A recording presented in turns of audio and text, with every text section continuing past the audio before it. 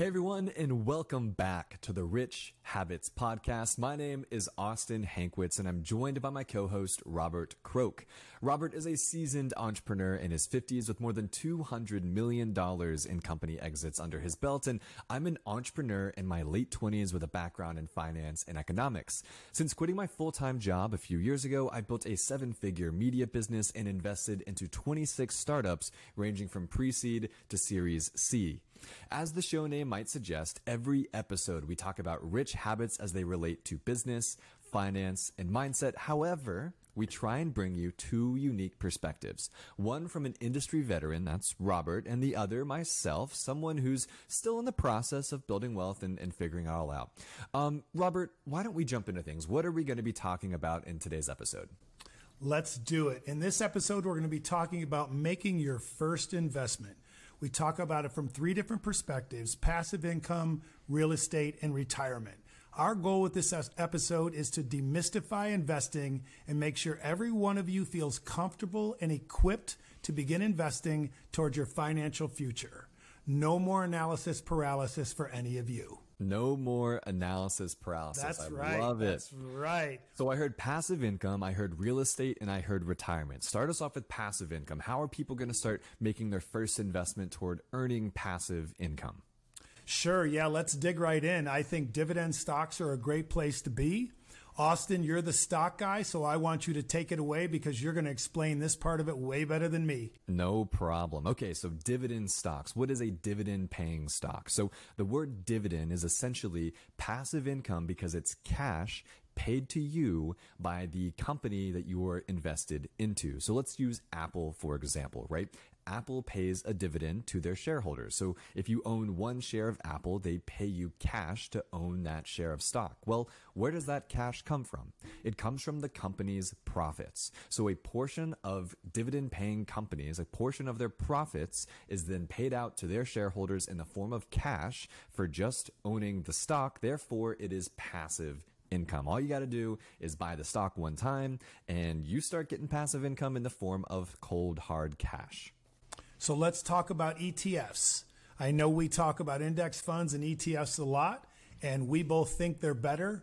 Walk us down the road of what your favorite ETF is right now for dividend stocks. That's a good question. So the reason I think dividend paying stocks are so good again is because that passive income, but they also come with some volatility. When you own single stocks, who knows if it's going to go up or down or left or right, 5%, 8% down or 10%, 12% up. It's a roller coaster ride. Now, back to this idea of ETFs. Again, that stands for exchange traded fund. What you can think of an ETF is as, a basket of stocks. So inside of your basket, it's Easter's right around the corner, right? You don't have a basket of little eggs. You got a basket of stocks. So instead of eggs now, think about each one of these as a share of stock. And so with that, if you have a bunch of these stocks together, as they're pulled together, the volatility becomes much less, right? And so when we think about investing toward dividend paying stocks, I just get more excited about less volatility and more certainty, more smoothness. I like that. So when I'm investing for passive income, I'm choosing the ETFs, and the ETF that I like the most right now is called SCHD. It's a high dividend yield ETF by Charles Schwab, and I think the yield right now is just around 4%. So again, I like those because it's less volatility and you're still getting that awesome dividend. All right. I love it. Yes. SCHD is a good one. I too like that one. So let's jump into the next sector of this point about dividends. So let's talk about REITs, real estate income trusts. REITs must pay out 90% or more of their taxable profits to shareholders in the form of dividends. So Austin, take us away on your thoughts and your favorite one, because we all know what your favorite REIT is. So take us away on that and break it down for the audience, who many of these might be their first time getting into initial investing or their first real estate investment, and why we like this REIT. Yeah, most definitely. I want to do this as politely as possible, Robert, but I want to correct you here. It's real estate investment trust, right? We think about all this passive income. You said income. I'm thinking about income's on my mind too, my man. Yeah, me too. Yes, really, real estate investment. Yes. So we got the real estate investment trust, right? REITs, REIT. And again, Robert was correct, right? They pay out 90% of their taxable profits to shareholders in the form of dividends. Well, why is that different than just a dividend paying stock? When you have something like Apple, they're not, by law, they don't have to pay 90% of their profits out to their shareholders, right? REITs, on the other hand, do. And what a REIT is they're investing into real estate, right? Real estate investment trusts. And so the REIT that I like the most, and I like it for a couple of reasons, but the first two here is because of the diversification. And the second one is the clientele. So when you think about a REIT, how REITs make money is just like any other real estate investor makes money. They buy property and they rent it out to somebody, right? So you've got REITs of all different shapes and sizes. A couple of REITs have data center REITs. There are, cell phone tower REITs. There are apartment focused REITs. You've got hotel and gambling REITs, golf course REITs. I mean, REITs are everywhere. If you have property and you can rent it out and make money for it, capitalism tells us we got a REIT in the name. So the REIT that Robert and I both like the most is actually called Realty Income Corporation, ticker symbol O. And they essentially lease commercial space to long-term clients like CVS, Dollar General, Costco, Starbucks, KFC, and hundreds more. And what I like the most about them is not just because they have such a diversified clientele, but their clientele are these awesome companies who aren't going away. I mean, you see Starbucks on every corner. You see a Dollar General on every corner. Same thing with CVS and Costco. So I love that part. It makes me know that they're going to pay on time, and it's just a really good clientele. Now, what's really cool about this REIT as well is they pay a monthly dividend. So it's monthly passive income dropped into your brokerage account on a consistent basis that you can count on. And I would say we both love that one. But another one that I've really enjoyed over the years is PSA, Public Storage. And right now their yield is about 4.2%. And I love this one because as millennials and as people downsize their homes, storage units and all of these in that category have just been such great investments. So I really like PSA as well because I think that sector is going to continue to grow across all tertiary markets and major markets. So I think that's another really good one to look at as well. I see storage facilities popping up all the time here in Nashville, and I'm sure those of y'all listening right now, wherever you live, you can probably name 3 or 4 local storage facilities that are like, wait a second, is that new? That one's got to be new. I'm seeing these everywhere, right? So PSA, Public Storage, back to this point of REITs can be in anything, right? Cell phone towers, data centers, and storage units. I love it. Okay. Walk us through now, Robert, the second actionable insight. You said real estate, you said passive income, and you said retirement. So what's the real estate side here? Yeah, so your first investment towards real estate, I think we're going to talk a little bit about the FHA loan program, house hacking, and Fundrise. We both love Fundrise. It's really great. It's a great platform for people that are just starting out and getting into their real estate journey. So it's a great jump off point for people that are really just trying to get educated and started in real estate. So Austin, I think for the FHA loan part, we should use your story because it's a good one. And I think it's very insightful for our listeners to hear your story. Yeah, good call out. So from the FHA loan perspective, right, this is a government loan. And what's cool about these FHA loans is, these are mortgages. And what's cool about them is they really want to encourage those first-time home buyers. So when I was, I think, 24, 25 years old, I was renting a house here in Nashville with a couple roommates. I think there was like 3 of us. And we were paying about $1,800 a month in rent. So $600 a person, right? We got a letter in the mail, and it was from our landlord. And they said, hey, we're going to raise your rent from $1,800 to $2,200 a month. And that really just, I was like, hold up, guys. That's like 30%, that's crazy. But 2, this place was built in 2004. It's not worth $2,200 a month in rent. We should, $2,200 a month in rent is a mortgage. We should really think about getting a house here in Nashville, especially with, housing appreciation and things of that nature. So I went out and I researched what an FHA loan was. And essentially it allowed me, a first-time home buyer at 25 years old, to only put 3% down on my mortgage. Traditionally they charge 10 or 20% down to qualify. I only had to put down 3. So what happened here is I found a home as a small town home here in South Nashville, kind of close to the airport. I found this place for $279,000. I all in cash out of pocket was $10,455, and I was able to put that money down, qualify for my mortgage. Weirdly enough, I convinced the seller to pay for my closing costs. Definitely do that if you can figure that part out. But that saved me about $3,000. So, and it was so funny. And I mean, at the time, again, I was 25. I didn't have all that much money. I had to go into credit card debt to hire movers and, you know, all these other different things. So it was kind of a tough time getting that figured out, but I'm glad I did, because the appreciation of the house, I was able to house hack a little bit here with the mortgage, and it was just a really good experience. But the FHA loan allows anyone to make that first investment toward real estate as a primary house here, which I know you got some opinions on, Robert, but as a primary house here, make that first investment toward your real estate with only 3% down, allowing you to really begin to walk into home ownership with a sense of confidence and dignity. Yeah, that's a great story. And I did a TikTok yesterday about it, because I just don't believe people should do their first investment property on their own beginning out, you know, when they're just getting started. And I really go into it a lot about just really trying to find the right mentor or partner to help you, because everyone that starts out on their own generally makes a lot of mistakes on the first property.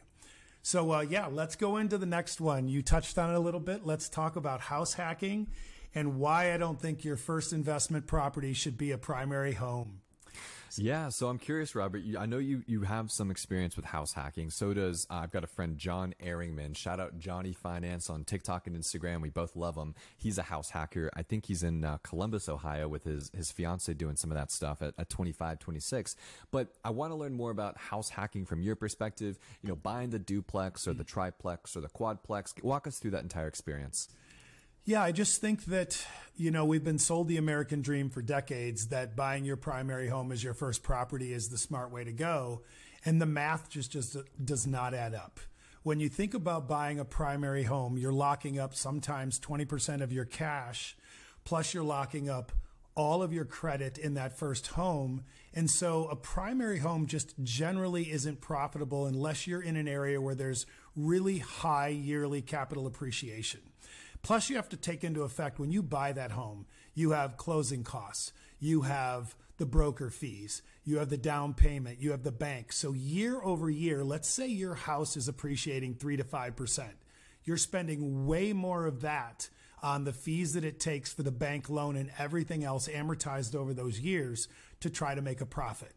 That's why I always tell people, if you're just getting started in real estate, rather than buying a primary home, house hack, buy a duplex, buy a triplex, buy a fourplex, buy something like that where you can live in one of the models, rent the other 3, do that for a few years, then maybe look at it when you're ready to get your primary home. Because that way, the tenants themselves are paying your mortgage, and it just really puts you in a better spot than starting out with a primary home as your first investment. I think that's really powerful, right? Because I mean, as someone who purchased their first house here in Nashville, I got really lucky with the builder seller. You know, it was a new development, so I was able to convince the builder to sell me the house here and then to cover the closing costs. But, you know, I think about those people who are in their late 20s, their mid 30s, or even in their 40s who are purchasing that house for the first time. They're like, wait a second, the median house right now in America is $350,000, $400,000. So I now have to put 20% down to qualify for a mortgage. Interest rates on these mortgages are 7, 8, 9%. So I'm locking up nearly $100,000 in capital. And then I'm also now paying a high interest rate with an amortization schedule that is not in my favor in the near term. If I'm going to be going through those hoops and locking up all that capital, why don't I do it in a way where I'm making some cash flow, where other people are helping me pay off this mortgage while this property is appreciating, which at the end of the day is what you just described as house hacking. So I know just a lot of people might have questions. I'm personally not an expert to house hack. And Robert, I don't know if you define yourself as one, but highly recommend people just Googling house hack. I know there's a ton of, I think the Deep Pockets podcast, or Bigger Pockets, that's what it is. Bigger Pockets is really good. Yep. Okay, check out Bigger Pockets. I know they're really into real estate and house hacking. So if that's something you're in a position of and you're comfortable owning a duplex or a quadplex and living in one unit, renting out to others, definitely check that out. And Robert, before we move on to our last point here, you mentioned Fundrise. So again, that's FUNDRISE.com. And why we like Fundrise so much is because it unlocks the ability to invest in institutional level real estate, the real estate that's only shared to the JP Morgans, the big, hedge funds, people that really have the hundreds of millions, if not billions of dollars. It unlocks that to the everyday person with just $10, right? So they've got $7 billion in assets under management across 200,000 people. But it's a robo-advisor essentially for real estate investing. We both like it a lot. We'll have a link actually in the description if you want to learn more about them. 2 thumbs up from us. So Robert, what's this last point, this third point about retirement, making your first investment toward retirement? Walk me through some of that. Yeah, it's just really all about setting yourself up with the right platforms and strategies to build your wealth. Because so many people, they suffer from analysis paralysis. They get a bunch of money in a bank account. They don't know what to do with it. They kind of meander around from here to there and go, oh, I'm going to buy some stocks, or oh, I'm going to buy this index fund. But they don't really have a plan. So then maybe they go to a couple meetings from some of these advisors that are on every street corner.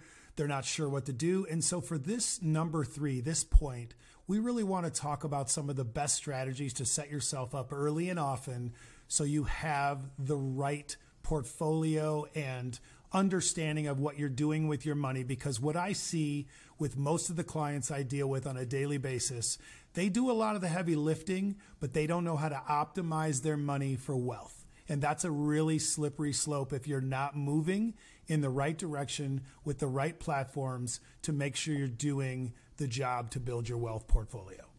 So you use the word portfolio a few times. What are maybe a way that someone could begin building their portfolio as it relates to retirement investing?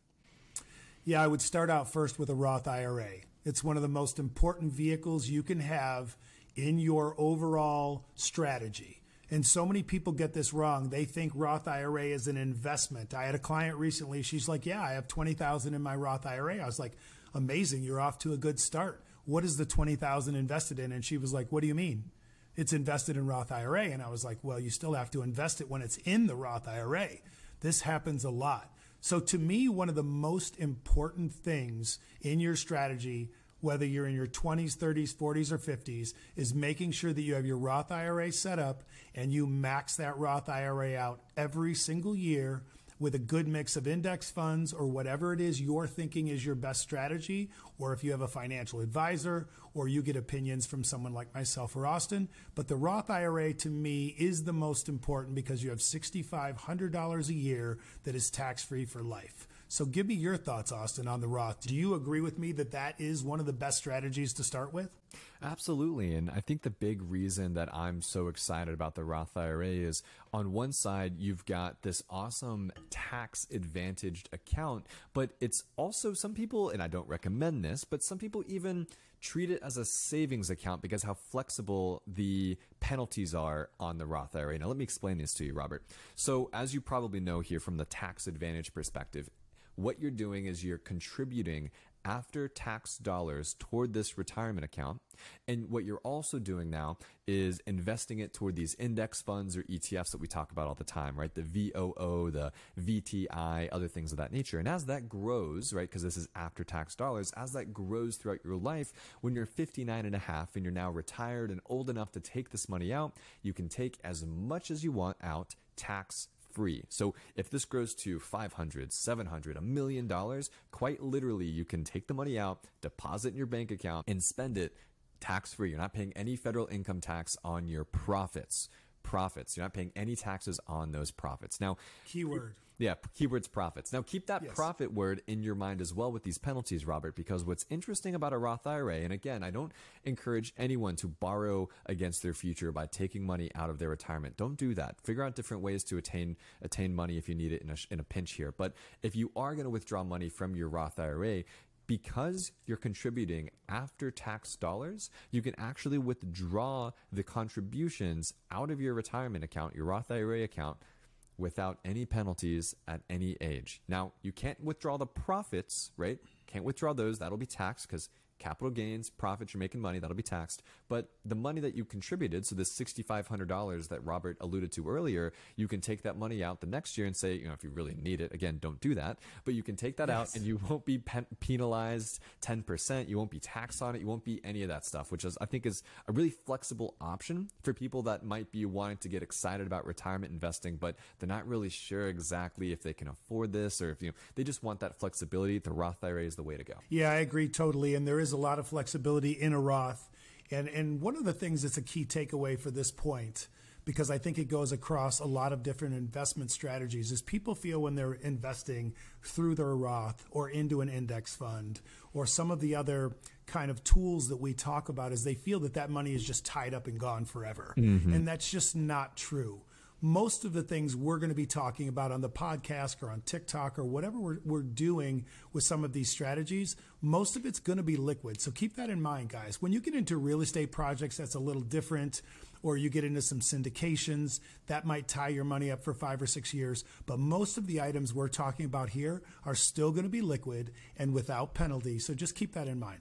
And by the way, Robert, you said syndications, you said real estate projects. I want the people listening right now to let us know in the comments of this or somewhere, let us know if you want us to talk about those things. If you want us to talk about syndications, if you want us to talk about different projects or how we've been able to invest throughout our lives. I certainly want to learn from you, Robert, about the syndications that you were involved in and probably still involved in today. So if y'all listening right now and you want us to get into those deeper things, please let us know. This was a good episode. I like this. So we talked about passive income through dividend paying stocks in our ETF of SCHD. We talked about passive income through real estate investment trusts, specifically O and PSA. We talked about making that first investment in real estate here through an FHA loan, something that I did, or house hacking, something Robert did and is very familiar with, as well as Fundrise, a platform we're both really excited about.